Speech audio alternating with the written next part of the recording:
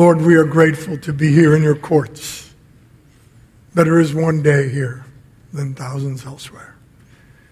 We pray now as we continue to worship you through the understanding of your word that, Lord, your Spirit would speak to each and every one of us.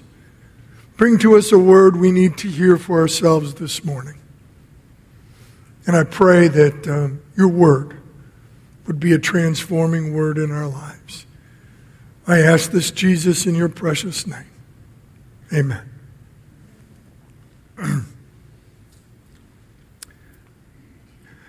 When I was about to graduate college, my girlfriend of 2 years and I began to talk about what are the next logical steps in our relationship. And we talked about possibly getting married. But I had recently become rather passionate about my relationship with the Lord and thought it better if we just kind of slow down. What happened was that we ended up parting as good friends. But my life then took a deep turn into the Lord. And the Lord and I had a pretty big fight on whether or not I should be in the ministry. I resisted nothing short of Jonah. And the Lord would not relent. So I told him I would accept the assignment, but I reserved the right to quit. Think I'm stubborn? Well, the next 3 years or 4, I worked 3 part-time jobs. I went to school full-time. My life was full. And there was no time for dating or thinking about marriage or families or anything like that. But when that came to an end and I began to serve as a pastor in ministry, I began to think about my dreams for a wife and a family. I had watched my friends that I had grown up with, one after another get married, one after another start having babies. And there I was, in my later 20s, single, with no prospects on the horizon. Me! My wife's laughing because she knows. Well, I finally, out of my own frustration, decided that I just needed to give up. And I decided that, my sense of calling could provide for me what it was that I was looking for. I could have that sense of deep intimacy with God. And I could have that sense of deep, healthy family with the people of the church. And so I simply gave up my longings, my musings, my commiserating, all of those things. And I had a great next year, filled with lots of joy. And then Marcia walked into my life. And everything changed again. It was not what I expected. What surprised me, though, was how accurate my assumption was that I could find what I was looking for in my relationship with God and in my relationship with the people of the church. God's people.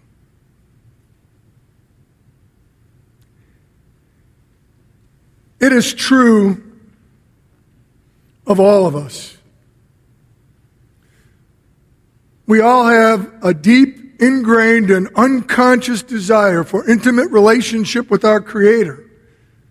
And that desire expresses itself in many longings, many human longings, which include love, personal knowledge of others, security, strength, forgiveness, joy, peace, meaning, and even something that exists beyond us in this lifetime.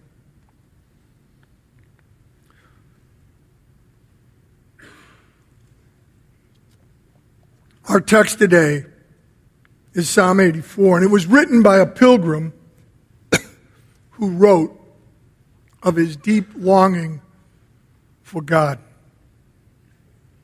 He longed to be near the Lord in Zion.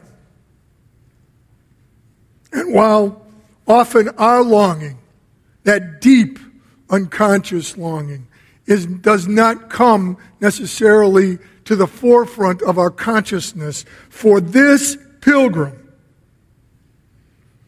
he was very conscious of his longing for God and very passionate. He desired to dwell with God in Jerusalem, where the temple of the Lord was located.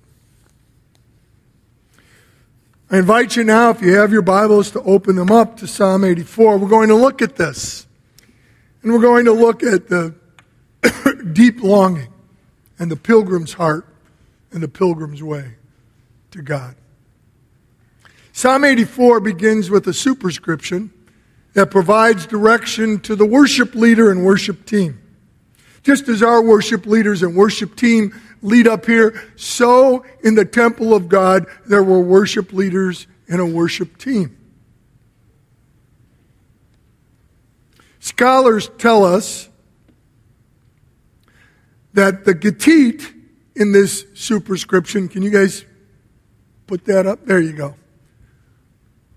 Is a reference either to a particular tune or a particular musical instrument that was to be used during the singing of this psalm.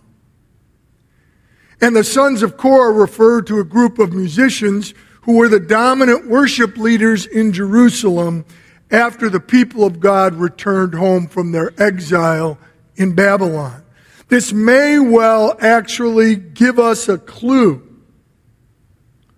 to the writer's deep longing and passion to be with God in his courts, in his temple in Jerusalem. Although this is only speculation. But certainly, distance makes the heart grow fonder. What we need to recognize as we read this psalm together is that for the people of God and for the Old Testament, access to the presence of God and the Lord's temple in Jerusalem was synonymous.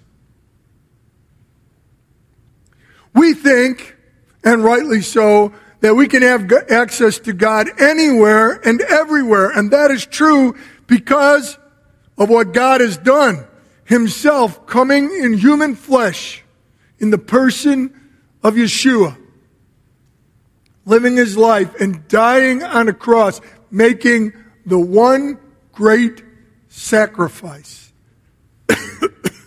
so that no other sacrifice ever needs to be made again, that we may have access to God.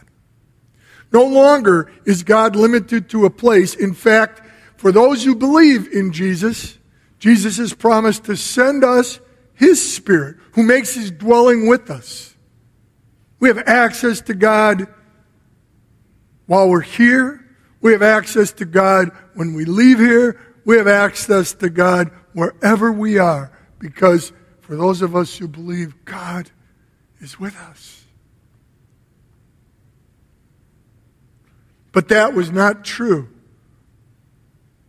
in the Old Testament.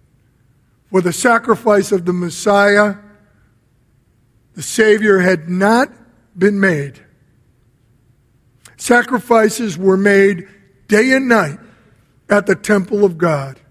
And that was the only place where the Lord's mercy and forgiveness and blessing flowed from them to his people.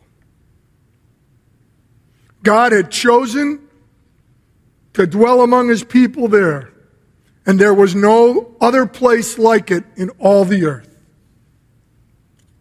Now, as we look at this psalm and this special relationship with the Lord in Zion, in Jerusalem, in the temple itself. We're going to look at the psalm as the writer has written it, in 3 sections. There is the longing for the Lord, there is a seeking the Lord, and there is connecting with the Lord. Each of these sections is associated with a beatitude. That is a special blessing from the Lord. And we're going to look at each section and each beatitude. So let's look at the longing for the Lord. How lovely is your dwelling place, O Lord of hosts. My soul longs, yes, faints for the courts of the Lord. My heart and flesh sing for joy to the living God. Even the sparrow finds a home, and the swallow a nest for herself, where she may lay her young at your altars, O Lord of hosts, my King and my God. Blessed are those who dwell in your house, ever singing your praise. Selah. Remember what we have learned in these Psalms of Zion. Selah means to stop for a moment and reflect upon it. So let's do that.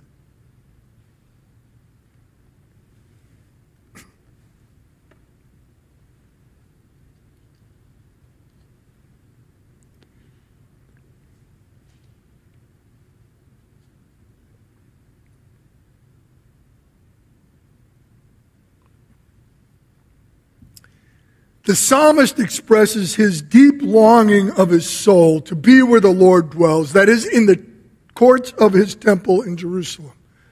This is the dwelling place that is so lovely to him, that his soul longs for, and that his heart sings for joy. It is there, by the altars of sacrifice, that God's mercy and forgiveness and blessing flows. God will surely be there. And anyone who goes there will be close to God, assured of his presence. The author even pictures this security and blessing as he imagines a bird who makes its home near the altars in the courtyard of the temple. Her babies dwelling there securely in the protection of the great protector and in the promises of the great promise keepers. As I thought about this imagery of the bird, I couldn't help but think of what Jesus said to the people who had gathered by the Sea of Galilee. Thousands of them. And he began to teach them. And he talked to them about the blessings of God. And he talked to them about worry and anxiety. And he said, why do you worry? God feeds the birds of the field.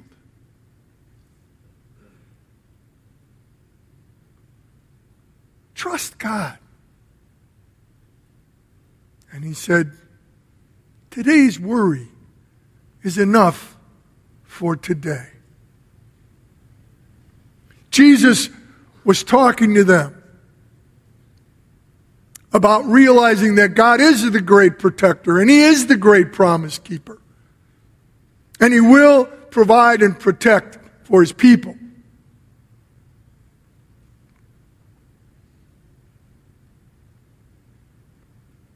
And that's precisely what he does. No wonder we may long for God. Now, I don't know if you realize how important longing for God is. But if you've ever found your devotional time getting dry and tired, and for some of you younger people, probably not, but after you do it for 40 or 50 years, sometimes you get to running around, you got work, you got stuff with the kids, and you think, I'll get back to this, and you don't get back to it. And things can sometimes get rote and tiresome for us, can they not? And the question is, what do we do about that? How does that change? How do we not just go through the motions with the Lord? The answer is not that we ask God to help us to keep our devotional time. Not that we ask God to help us to do more of those rote rituals. But that we ask God to place a longing in our hearts, a desire for Him, that we had when this whole relationship with God began.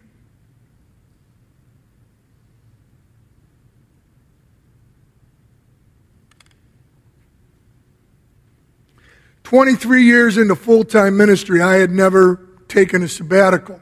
Church didn't have sabbaticals, at least that church didn't back then. And I was notorious for not taking my vacation time or all of it. My wife's over there going.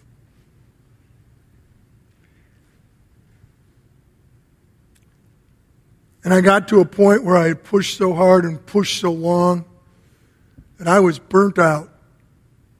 I was toast. I was done.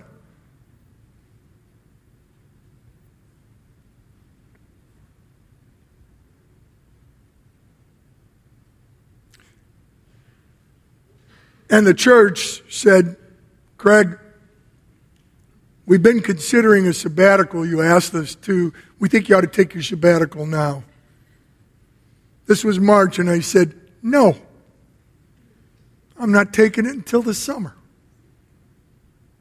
So, I don't care what happens, because what had initiated this was an accusation from a staff member that was just totally untrue.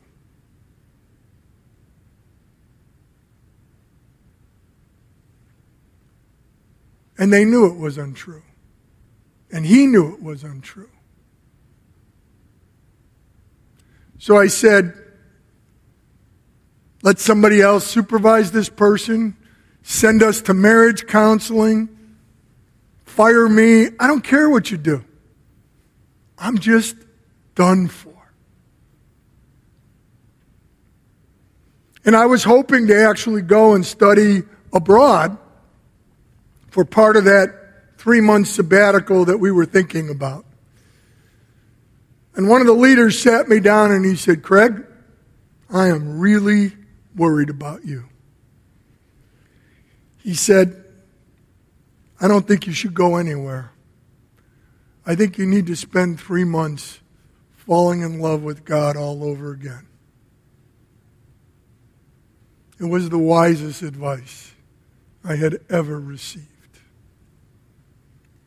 So, I set my goals for sabbatical: to fall in love with God again, to fall in love with my family again, and the third one, which I didn't think I had much that I could say or do about it, was to have my family perhaps fall in love with me again.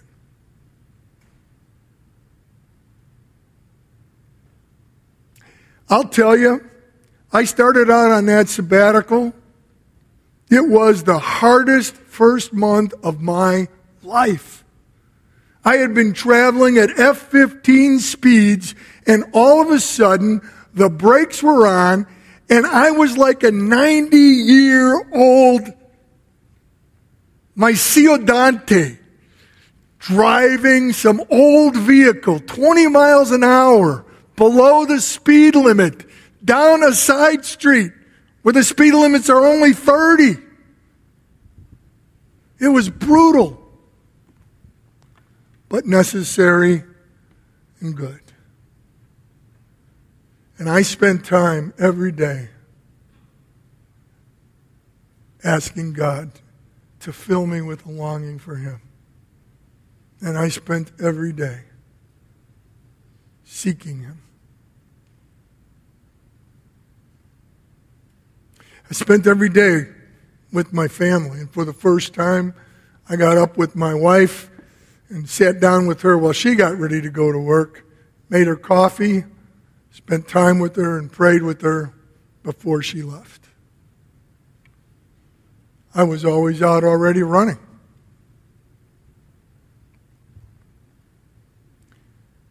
And those 3 months, things changed dramatically.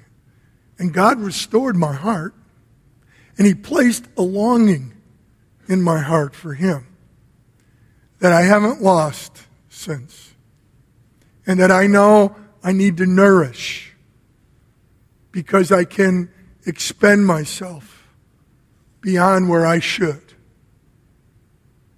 And I know that when things get to be too rote or too ritualized, I need to be asking God to give me a longing in my heart for Him. Because there is a quality about that draws me closer to God.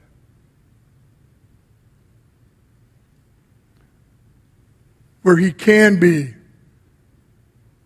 that great protector and that great promise keeper. And I can experience the reality of that in my life.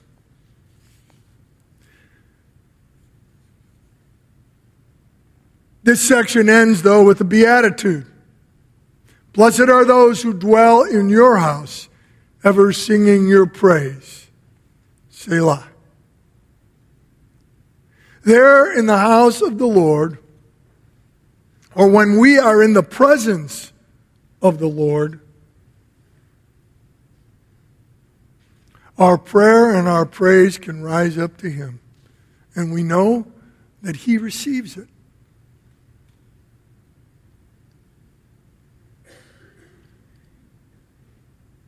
For those of us who come here every week, there is something special about getting together, is there not? And when you are apart from here, do you notice that even when you go to church somewhere else, it isn't quite the same? It's not because they're not worshiping God, but it's because we know when we're together, God is in the midst of us and we are in the midst of Him, and there is something special in the community that we are a part of because we belong to each other as well as Him. And when our prayer and praise rise up to Him, we know that we are connected with Him. And He is connected to us. Do we not?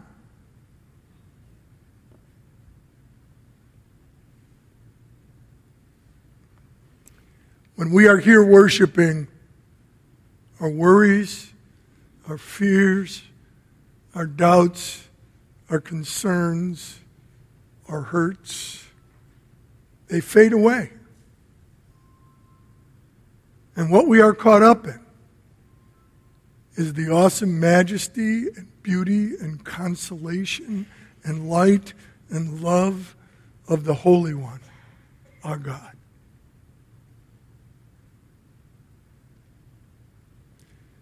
And for a moment in time, order is restored in our lives. Because there is nothing more important than Him. Well, the second section in this psalm goes from longing for God to seeking God. Let's read this section, verses 5 through 9. Blessed are those whose strength is in you, in whose heart are the highways to Zion. As they go through the valleys of Baca, they make it a place of springs. The early rain also covers it with pools. They go from strength to strength. Each one appears before God in Zion. O Lord God of hosts, hear my prayer. Give ear, O God of Jacob. Selah. Behold our shield, O God. Look on the face of your anointed. Let's take a moment and pause on this.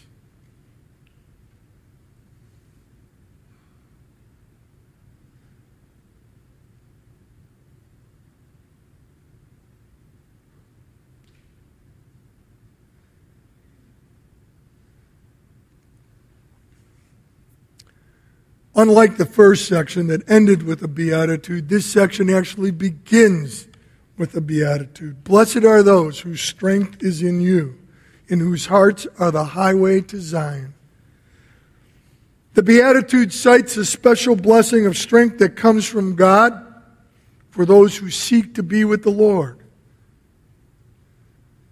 Pilgrimages to Jerusalem were often fraught with physical danger from robbers and highwaymen, as well as the hardships of traveling through a dry and arid land. It can be unforgiving in that place if a person is alone or gets lost or is injured. This is why pilgrims often traveled together in caravans to Jerusalem. You may recall in the Gospel of Luke that when Jesus was 12 years old, he came to Jerusalem with his parents on their annual pilgrimage during the Passover. Likely he was there for his bar mitzvah. And when they left, Joseph and Mary returning to Nazareth, they realized at some point Jesus was not with them. Now, what parent would not realize that their son or daughter isn't with them?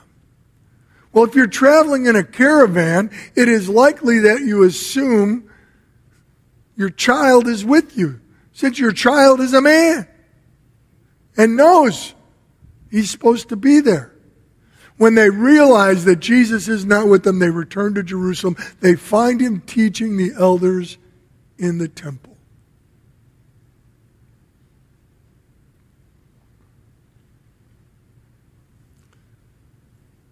So journeys and the pilgrimage to Jerusalem could be fraught with danger. While it was often taxing, nevertheless, people endeavored to go to that place because it was sacred, because the Lord was present there. The writer speaks of this journey when he talks about the hearts are the highways to Zion. This may well refer to the decision to seek the Lord and walk down those highways, those pathways to Jerusalem, but it may also be a veiled reference to a metaphorical journey within the heart that seeks intimacy with God. Whether the journey is physical or whether it is metaphorical, it will take the pilgrim through the valley of Baca. Now, scholars tell us that Baca is not really a place, but a shrub that grows in the dry, waterless regions. Thus, the valley of Baca was not a place, but an experience. Many scholars suggested that another way, a better way to translate the valley of Baca, is to think of it as the valley of drought and tears. Even though the pilgrimage will lead the pilgrim to be with the Lord in his very presence, it does not mean that the journey will be hunky-dory, simple and easy all the way there. Pilgrimage can be difficult, bring sadness, exhaustion can set in.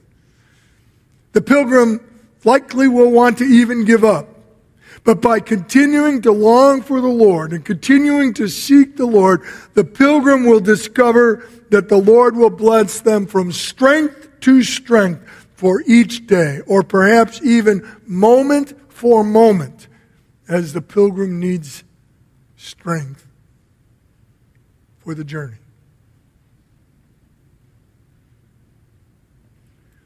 God will give whatever it takes until the pilgrim passes through the valley of drought and tears and finds relief in the clear pools of fresh, clean water.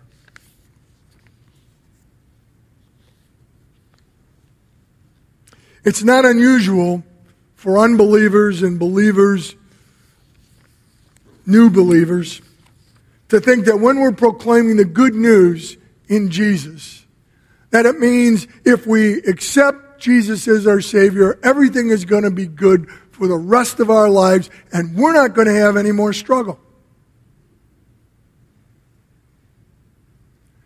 Wrong. And for those of us who have been on this journey for a little while, we know that's wrong. And for those of us who were taught right, well, we got that then from the start. Jesus said to his disciples, guys, I got bad news and I got good news for you. The bad news is, in this world, you're going to have some hard stuff. The good news is, I've overcome it. I can redeem it. So walk with me.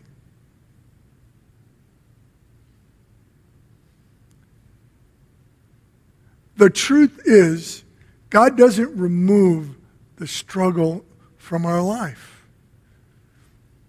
There is a sanctifying nature to suffering that is important for us. It grows us. It teaches us. It shows a witness to the world. It strengthens our faith. This is why God allows us to go through these things. And let us be clear about it. This world is a sinful place. And if we are to live in it, then we will experience the consequences of sin, even if they're not coming from us in our lives, because there are consequences of it going on all around us, all the time. And we're a part of that as well in the lives of others. But time and again, the Word of God records throughout the history of God's people that the Lord has provided them strength for the journey.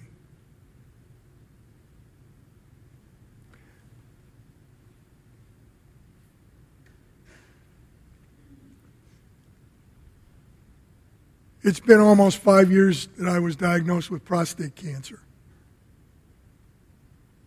And I remember for those 6 to 8 weeks that I spent time trying to figure out next steps and what to do, my mind went all over the place. It went from my wife to my kids to the church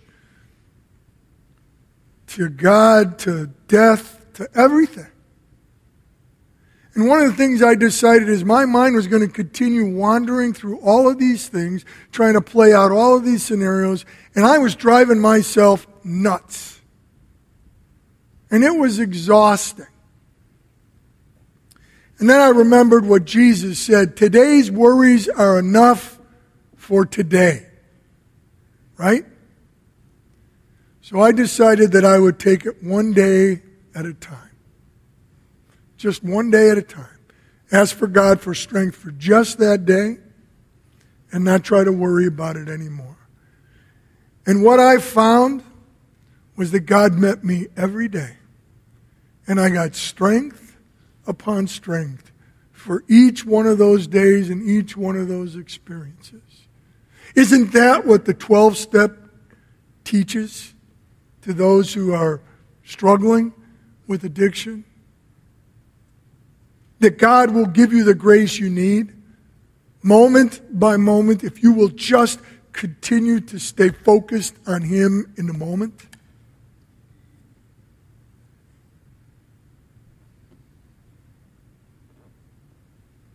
God provides strength for those who seek Him. This is why we believe what Isaiah wrote. They who wait upon the Lord shall renew their strength. They shall mount up with wings as eagles. They shall run and not be weary. They shall walk and not faint.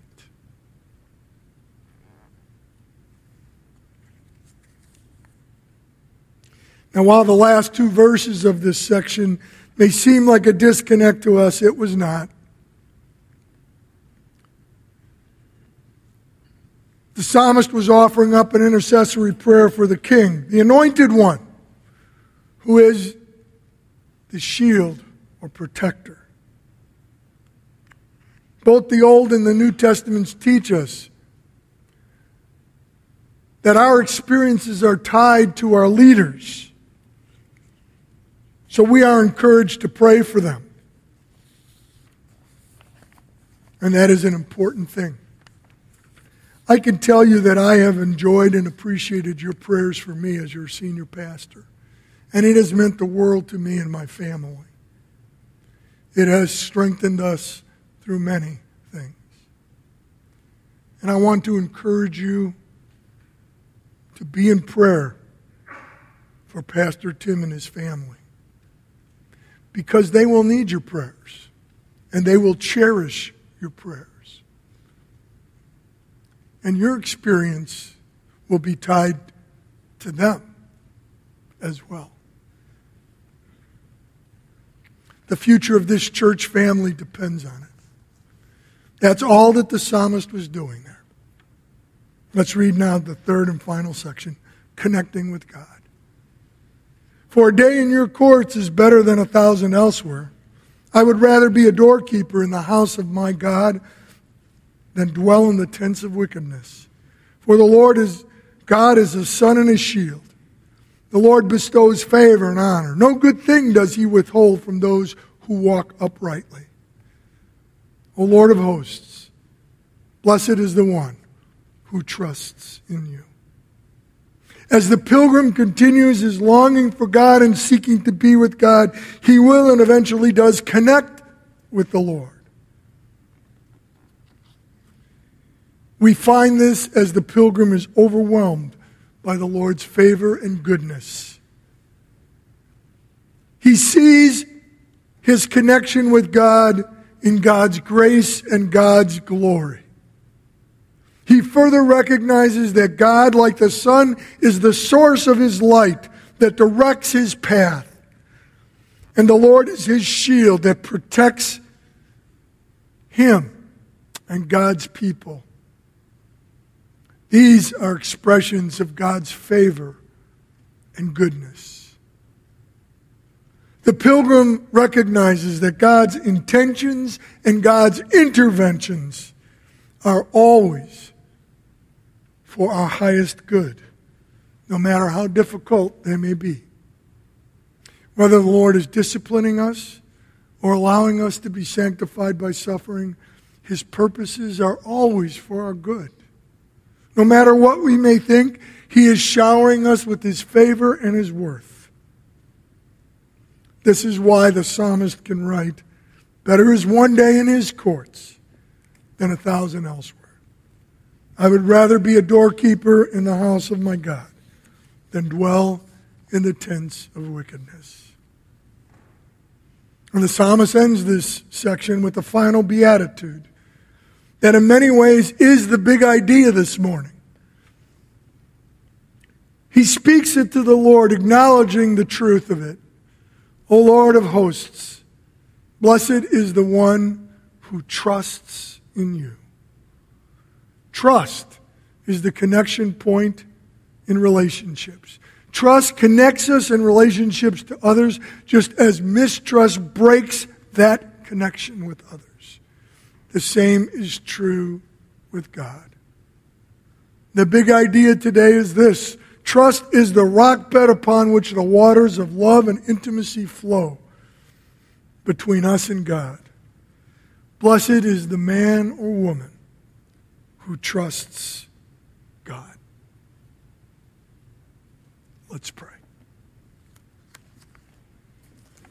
Lord, we thank you for your goodness and for your grace and for your overwhelming love. We thank you for being the great and gracious God that you are, holy in all ways, awesome and filled with power and might, and yet tender, loving compassion. We thank you, Lord, that though you are distant, yet you are available and intimate for us. And we thank you that you have shown us your favor and glory in the very person of Jesus. There could be nothing greater than your love for us through him.